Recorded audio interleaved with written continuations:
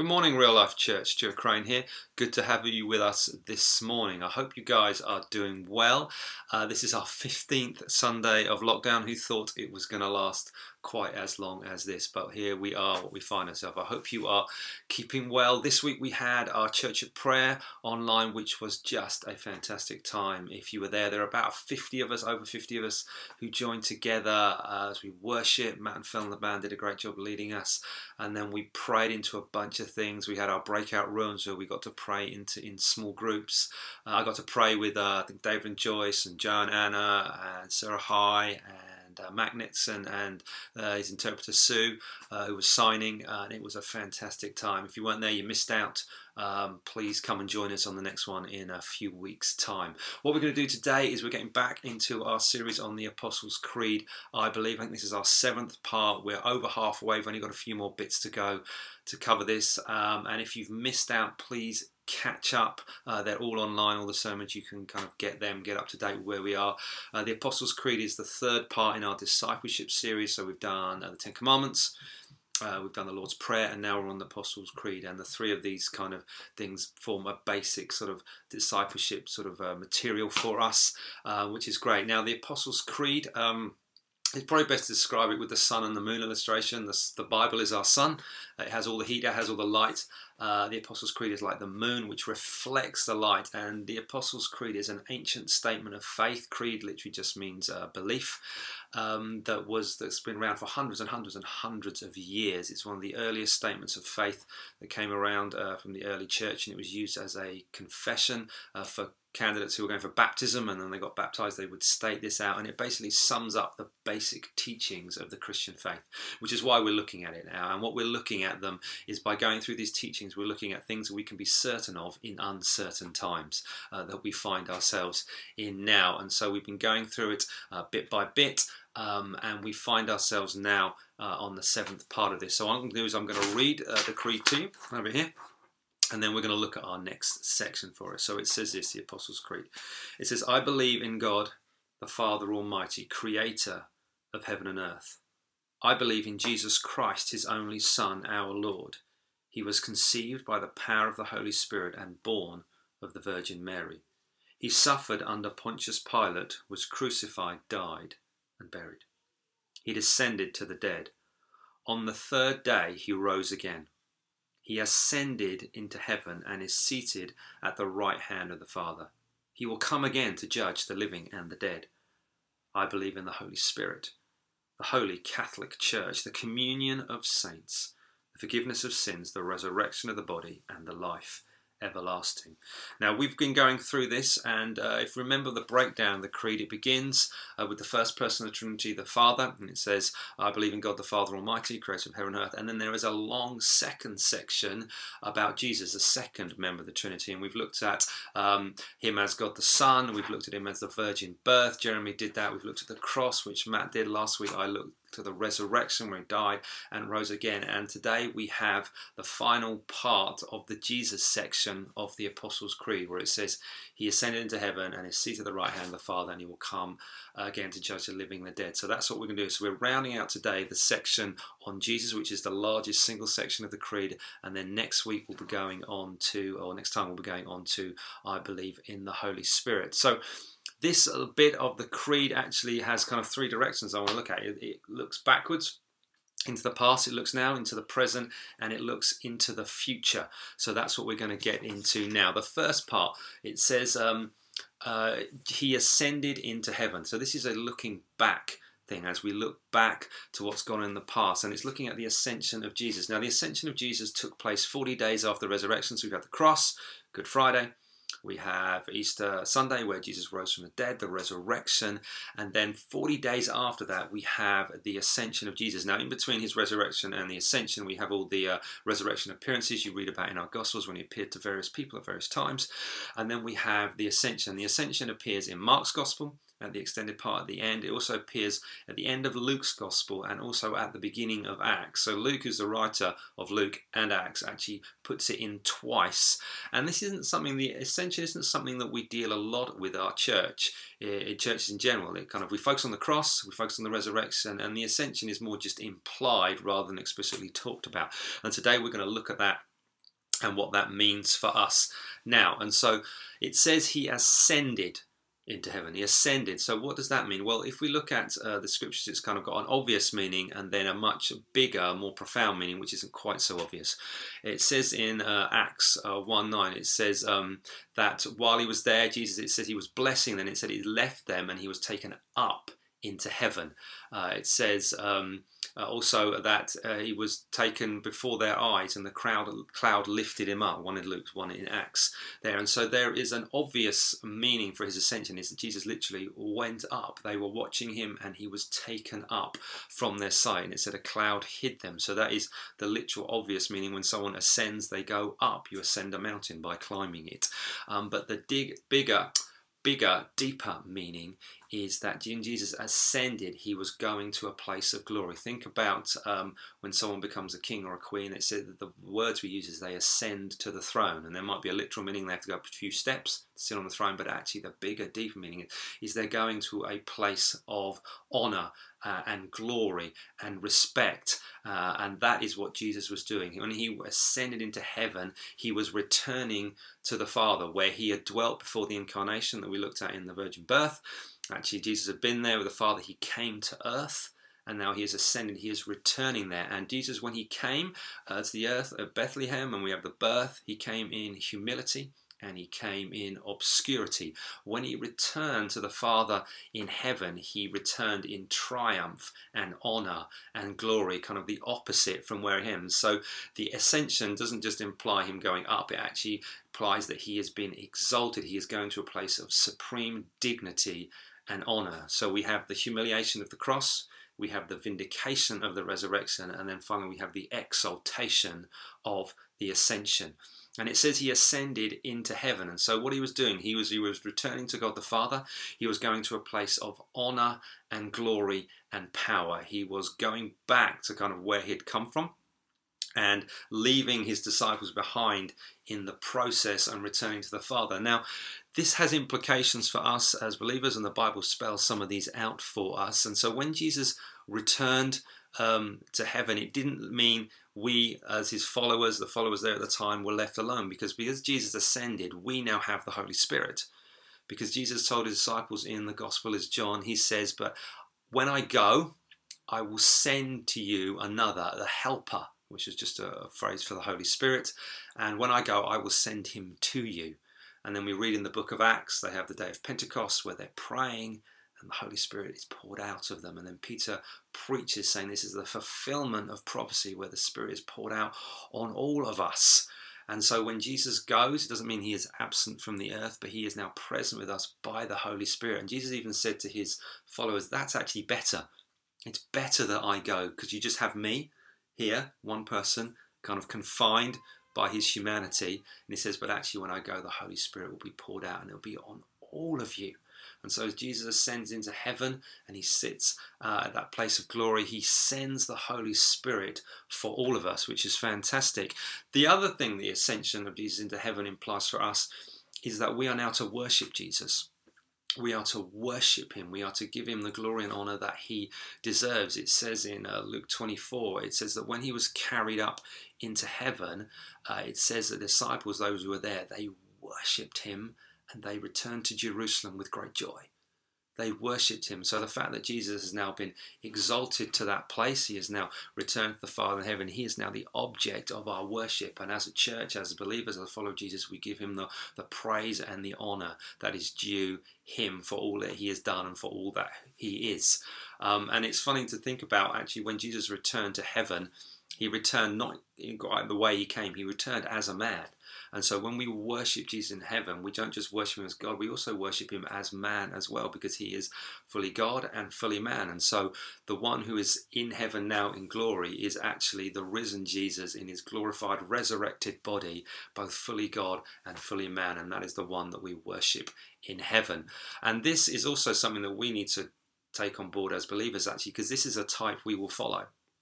Jesus' ascension paves the way for us one day to go and be in heaven and enjoy that itself. His resurrection is a type that follows, so there's that resurrection body that we will get. This old body we have now is frail, it's wasting away, ultimately one day it will die. but then we'll be raised to new life with a new resurrection body, and we will also ascend one day and be in the new heavens and the new earth with Jesus forever. And so Jesus' ascension paves the way for us, and it secures the way that we too will dwell with him for eternity, which is fantastic. So as we look back, and we look back at the ascension, we've got all those things that we can take from that. Now if we look to the now, the presence, it goes on to say that he has ascended to heaven and he is seated at the right hand of the Father. So this addresses what Jesus is doing right now in heaven. And it starts by saying he's seated. Now seated implies a settled and a secure position. So whatever Jesus is doing now, he's settled and secure. And then it has this interesting phrase, at the right hand of God. Now what does that mean? Well, several things it means. The first one, it is a place of supreme honor. It is a place, the right hand of God is a place of supreme honor. Now, if you read your Bible, you read your New Testament, you'll find that in the New Testament, the Old Testament is quoted. And we find bits of Old Testament scripture brought out in the New Testament, and they're applied to Jesus and the situations there. The bit of the Old Testament that is quoted the most in the New Testament is actually Psalm 110. And if you read Psalm 110, it begins like this. It says, "The Lord says to my Lord, sit at my right hand until I make your enemies a footstool for your feet." And what this is doing, this is applied to Jesus in his ascension and his exalted position at the right hand of God as a place of supreme honor. And if you read that psalm, that's kind of where it's going there. And this is confirmed in Hebrews 1, where it talks about this unique position of the Son. We actually preached through Hebrews several years back. You can go and kind of catch that stuff up. And this is a place that is reserved for Jesus only. No one else will have this place. No one ever will. No one ever has. It is Jesus' place. Not even the angels, not even those great spiritual beings will get there. It's only for Jesus, God the Son. And so the right hand of God is a place of supreme honor. The next thing, the right hand of God is a place of supreme authority. A place of supreme authority. Jesus has been exalted. He is now king, ruling and reigning. And so when we think of him sitting at the right hand of God, it's like he's sitting on a throne. And he is the one who is in charge of everything. He is the one who's in control of the universe. He is the King of Kings and Lord of Lords. He is the supreme authority over everything. And so maybe when you picture what it's like, that's what it's like, a heavenly throne. And Jesus is sitting on there with all authority, all dignity, and all honor. But as well as that, we can think of a throne, we can think of it in heaven, we can think of it aloof, above, separate from us. But actually the Bible says it's also a place of intercession. It's a place of intercession where Jesus is on that throne, but he is interceding on behalf of his people. It says in Romans 8:34, it says that he has been raised to the right hand of God, and there he intercedes for us. He intercedes for us. So when we think about Jesus on the throne, ascending to the heaven, he is not separate from us in the sense of he's forgotten us, we've been left behind, we're down here, he's up there. No, he's up there interceding for us, and he's present with us now by his Holy Spirit. But he is the one who's been through all the things that we've been through, knows what it's like. He is that fully man element of him that knows what it's like to suffer and be in pain, and he is there interceding for us before the Father, bringing our requests, our prayers for him, which is a great comfort for us as a believer. And the final thing it means for Jesus sitting at the right hand of the Father is something that we actually share as believers. We actually, in one sense, are sitting with him in that place of honor. If you are a believer in Jesus, you have that great privilege. It says in Ephesians 2 verse 6 that we have been raised up with Christ and are seated with him in the heavenly realms. And so there's that kind of odd dynamic, but we're here down here, but because of our union with him, because we've been raised to life with him, the Holy Spirit's in us, we actually join in that position. And this is not very clear. This is not because we're good or we're special or we've done anything to earn it. He's good, he's special, he's done everything to earn it. And but we have been joined with him by faith. We are kind of experiencing that for what he's won with us on the cross and the resurrection, but we too get to join in that place, and we get to kind of be in that, and that is a kind of a foretaste of what is to come when we get to be with him forever. So Jesus is now ruling and reigning in authority and power over all things, and now we look forward to the future. So we've seen he's ascended into heaven, he's now seated at the right hand of the Father, but then it adds on the end, the creed says he will come again to judge the living and the dead. So we look to the future. It says he will come again. And this is a promise. We find this in the book of Acts, Acts 1, where it says this: Jesus was taken up into heaven. And it says the angels appeared to the disciples, those who were there. And he basically says this same Jesus that was taken up into heaven, he will come back the same way you saw him go. He's coming back. And we find that we live in this time between Bethlehem, when he came. We have his life, his death, his resurrection, his ascension. And then we have this age that we now live in between his first coming, and we are waiting for his second coming. And so what it is, he will come again. There is a fact about that. There is a promise. There is a certainty. It's merely a matter of time. The first time he came in humility, he came in obscurity, he came in poverty. When he returns, he will come in power, and he'll come in authority, and he will come in majesty, and he will come in splendor. And so we live in the light of that. We live in waiting, in expectation that he will come again. Jesus has gone. He is currently ruling and reigning, seated at the right hand of the Father, but he will return one day. And it says when he will return, it sums up very succinctly. It just says he will judge the living and the dead. He will judge the living and the dead. So what this means is when Jesus returns, there will be a full establishment of God's rule and reign. When Jesus came, he proclaimed the kingdom of God. He said it's here, it's at hand, it's come, and we are waiting for the full outworking of that. The victory has been won on the cross and the resurrection. We see that, and we see God's kingdom breaking in again and again and again, but we are waiting for the full complete that. And when Jesus comes, that's what's going to happen. He will establish his reign. He will bring heavenly justice, and he will quite literally put the world to rights. He will put all his enemies of sin and sickness and suffering, and the devil will be defeated and done away with.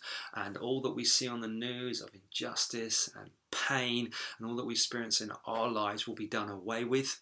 And Jesus will judge, which means he will separate. He will separate what is good from what is evil. And what is good will be rewarded, and what is evil will be punished. And every injustice and every pain will be put right under King Jesus. And he has the authority to do this, because we've already seen that. He is Lord. He is the one ruling and reigning to do it. And this judgment he has is universal. The phrase that comes, it says, he will judge, and it says the living and the dead. And that's just a way of encompassing everything. It's just shorthand of saying that's everyone. Everyone will face judgment. All those who have lived, all those who are currently living, and all those who will live until his return will face judgment. Everyone will come under Jesus' judgment. Jesus' reign and authority is total, which means his judgment is also total. No one and no thing falls outside it. He will judge our attitudes. He will judge our actions. He will judge the things that we've said and the things that we've done, the things that we've thought. He will also judge the things that we haven't said, we haven't done, that we should have done as well. They call it, they have the sins of commission, the things we've done, and the things of omission, the things we should have done that we didn't do. All will be judged by Jesus. And the great news is he is a perfect judge. He will judge fairly, and he will judge rightly. He is not swayed by public opinion or bias or prone to any of the things that we as humans are. He will do it completely fairly. All will be weighed by God's perfect standards. The bad news for that is that under those God's perfect standards, we will all be found guilty. All mankind will be found guilty, because we have all fallen short of God's glory. We have all failed. We all know that. We can't even live up to our own standards, let alone God's standards. And we all know there are things in our heart and attitudes and actions we have that are far from perfect. The Bible just calls it sin. And so we are all guilty. But as believers, as followers of Jesus, as Christians, we have nothing to fear. We have nothing to fear in this situation, because when Jesus comes back to judge the living and the dead, we know the penalty for our sin has already been paid. The penalty for our sin has already been paid. We have seen this earlier in the Creed and some of the lines we've looked at. We know that because Jesus died on the cross, he took the punishment for our sin. The things that we had done wrong, he paid it completely, and we are now saved by faith in that, by trusting in what Jesus done, by turning away from our own way of life and choosing to follow him. Jesus loved us, he paid the price for us, and so we as believers can actually look forward to that day when he returns, because he knows when he returns everything will be put right, everything will be worked out, all God's purposes will come about. It will be good and right, and we know that we can look forward to being with him forever. And when the judge stands before us, we have an advocate in Christ who says, hey, I've paid the price. I've paid the price. Not guilty will be declared over our lives because of what he's done, not what he's done. What he's done. What we've done, not what he's done. Did I get that right? Anyway, you can work that one out. But if you're not a believer here, this is important. You need to listen. If you're not a believer and you're watching this, it's great to have you with us, but actually you stand guilty before a holy God. You know the things you've done in your heart that are wrong. We just know that, and you're probably even thinking about them now. And the reality is when Jesus comes back, he will judge you. Whether you die in this life or you're alive when he returns, you will still stand before judgment. That is what all of us will do. And so you have a decision to make. What are you going to do about this? And I sit here today and I beg you, I urge you, I please you to put your faith and trust in Jesus. Recognize who he is as God the Son. He is both fully man and fully God.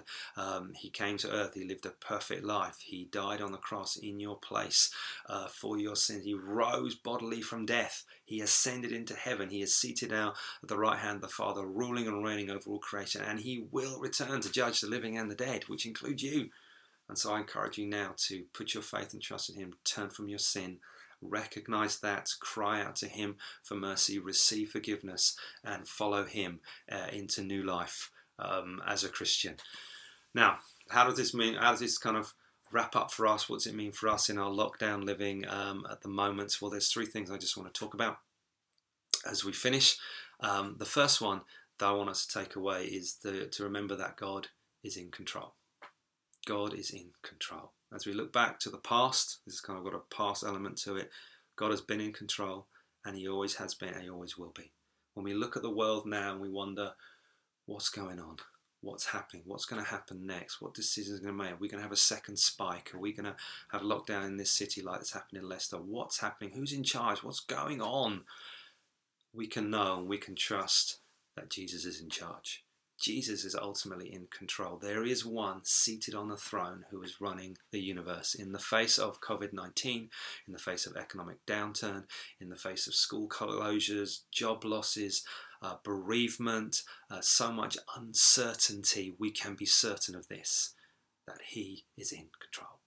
That Jesus is in control. He is ruling and reigning, and everything that is taking place is ultimately will be serving God's purposes, to have a people for himself. And at this time we can look to him, we can turn to him, we can trust him. Even when our current circumstances might say everything's out of control, we can say Jesus is in control. When we are in our circumstances, I don't know what's next, I don't know what's going to happen next, I don't know what's going to be provision for myself, for my family, for my children, for my health, whatever it is, we can know that Jesus is in control. He never promised us an easy life. He never promised that this will be easy. In fact, he said the opposite. This is going to be tough. This is going to be a hard road, but I will be with you. I will be with you every step of the way, and we know he's present by his Spirit and he is ruling and reigning in heaven. And so whatever you're facing right now, however you're feeling this morning, as you listen to this, remind yourself who is in control and what's going on. Lift your eyes above the circumstances. The way I do this, I find this most helpful, is when I put some music on and I try and sing some worship songs. It's just a good way of just lifting my eyes off what's happening around us. I'm currently listening to the Red Rocks one, Not Afraid, which Phil put out on one of our videos right at the beginning of lockdown. That's been brilliant to just keep listening to that. I put that on while I'm just clearing up. I also listened to the King of Kings, the Hillsongs one. I think we sang that at the prayer meeting. But that's another cracking one to just remind yourself of the one of God and who's in charge of all these things. So I don't know what was on the playlist this morning, but have a listen to that, turn it up, sing, get your eyes on Jesus, remind yourself he is in control. Second thing is to know that Jesus is present with us by his Spirit. The Holy Spirit is with us, and this is something we can take right now in whatever situation you're finding. Because Jesus ascended into heaven, he sent the Holy Spirit to be with us. Jesus kept his promise. He has sent a helper, one to come alongside, the counselor, the advocate, the one who is with us always. You are not alone. In fact, you are never alone. He knows you. He knows you completely. He is with you constantly. He is there to encourage. He is there to strengthen. He is there to lead. He is there to speak to us as we read the Bible, God's word. He will make that alive and use that to encourage us. He fills us. He helps us as we pray.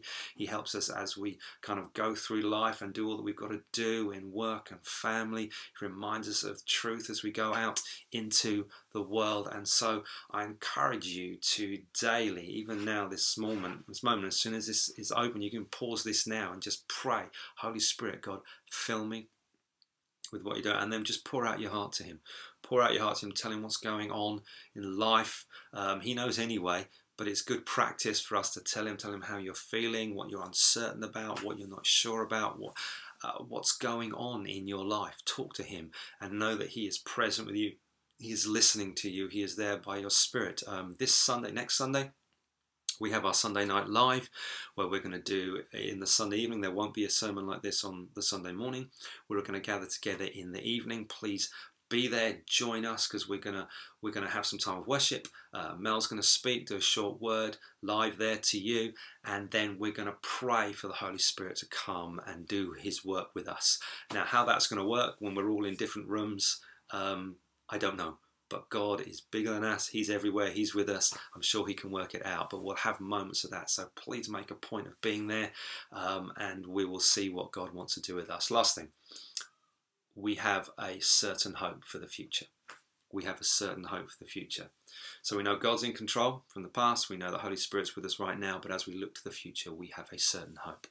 The fact that Jesus ascended into heaven means he will come back again. Because he's gone and he promised that he will come back. When we look to the cross, the resurrection and the ascension, we can then look forward to a day where he will return to us and we will be with him forever. There'll be no more crying and there'll be no more suffering and there'll be no more tears, because that old order has passed away. And I don't know if you're aware of this, but when the Bible talks about Jesus coming again and what that's going to be like, so the primary metaphor, the primary image that is used to kind of put that into something we can grapple and understand is a wedding banquet. Where in the Jewish customs at the time, what would happen is that the bride would get ready for her husband, get ready for the groom to come to them, and the bride would be waiting for the groom to return, and then the groom would come and get his bride, which is kind of opposite to how we do it. We tend to have the groom waiting at the front and the bride comes down the aisle, which is different.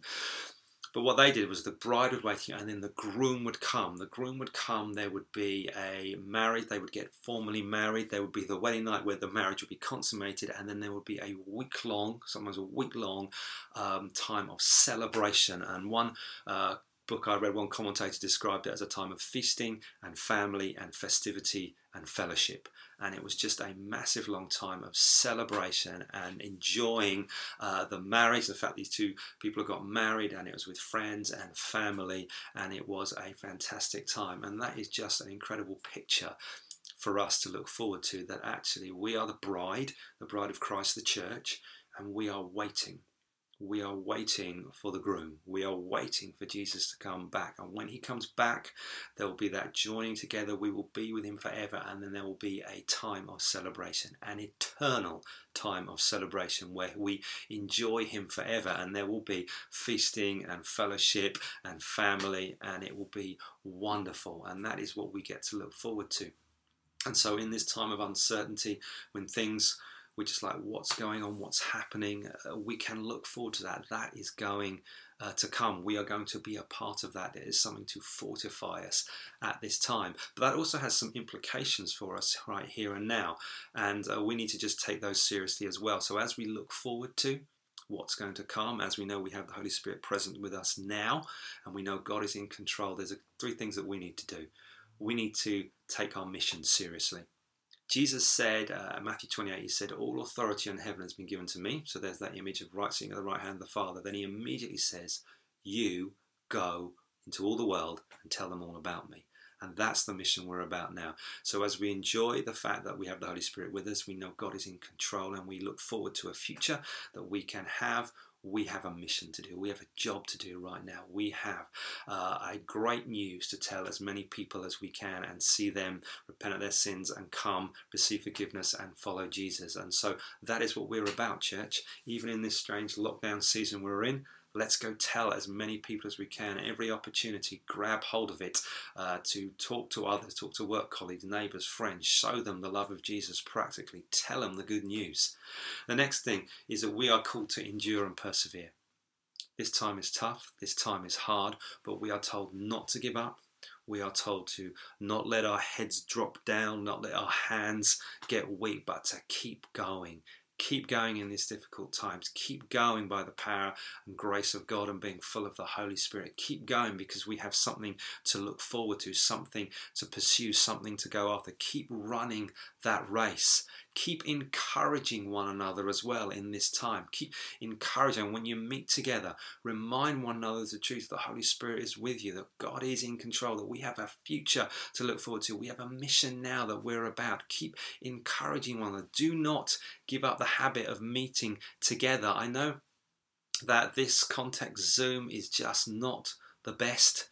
It is absolutely not the best, but it's the best we have now. It's the best we have for this situation, so do not give up the habit of meeting. Stay connected with your life group. Go to the Zoom meetings. Everyone's bored of them. Everyone doesn't think they're perfect. Everyone is zoomed out through all those things, but that is not an excuse not to meet together. Don't take the foolish action of opting out and separating yourself from your brothers and sisters in the church. Get connected. Be encouraged. Remind one another of these truths. So let's just to go back, we know that God is in control. He is in control of everything, all your situations, all that you're going through now. We know He is present with us now by His Holy Spirit, and we have a wonderful future and hope to look forward to. Well, I think that's it for us this morning. I'd love you to take a moment now to kind of think over those truths, pray, maybe put some worship stuff on. There's videos that are going to appear around me as well of other things that we're doing if you haven't caught up in them. But I want to say I love you, we miss you so much, and look forward to being together one day soon.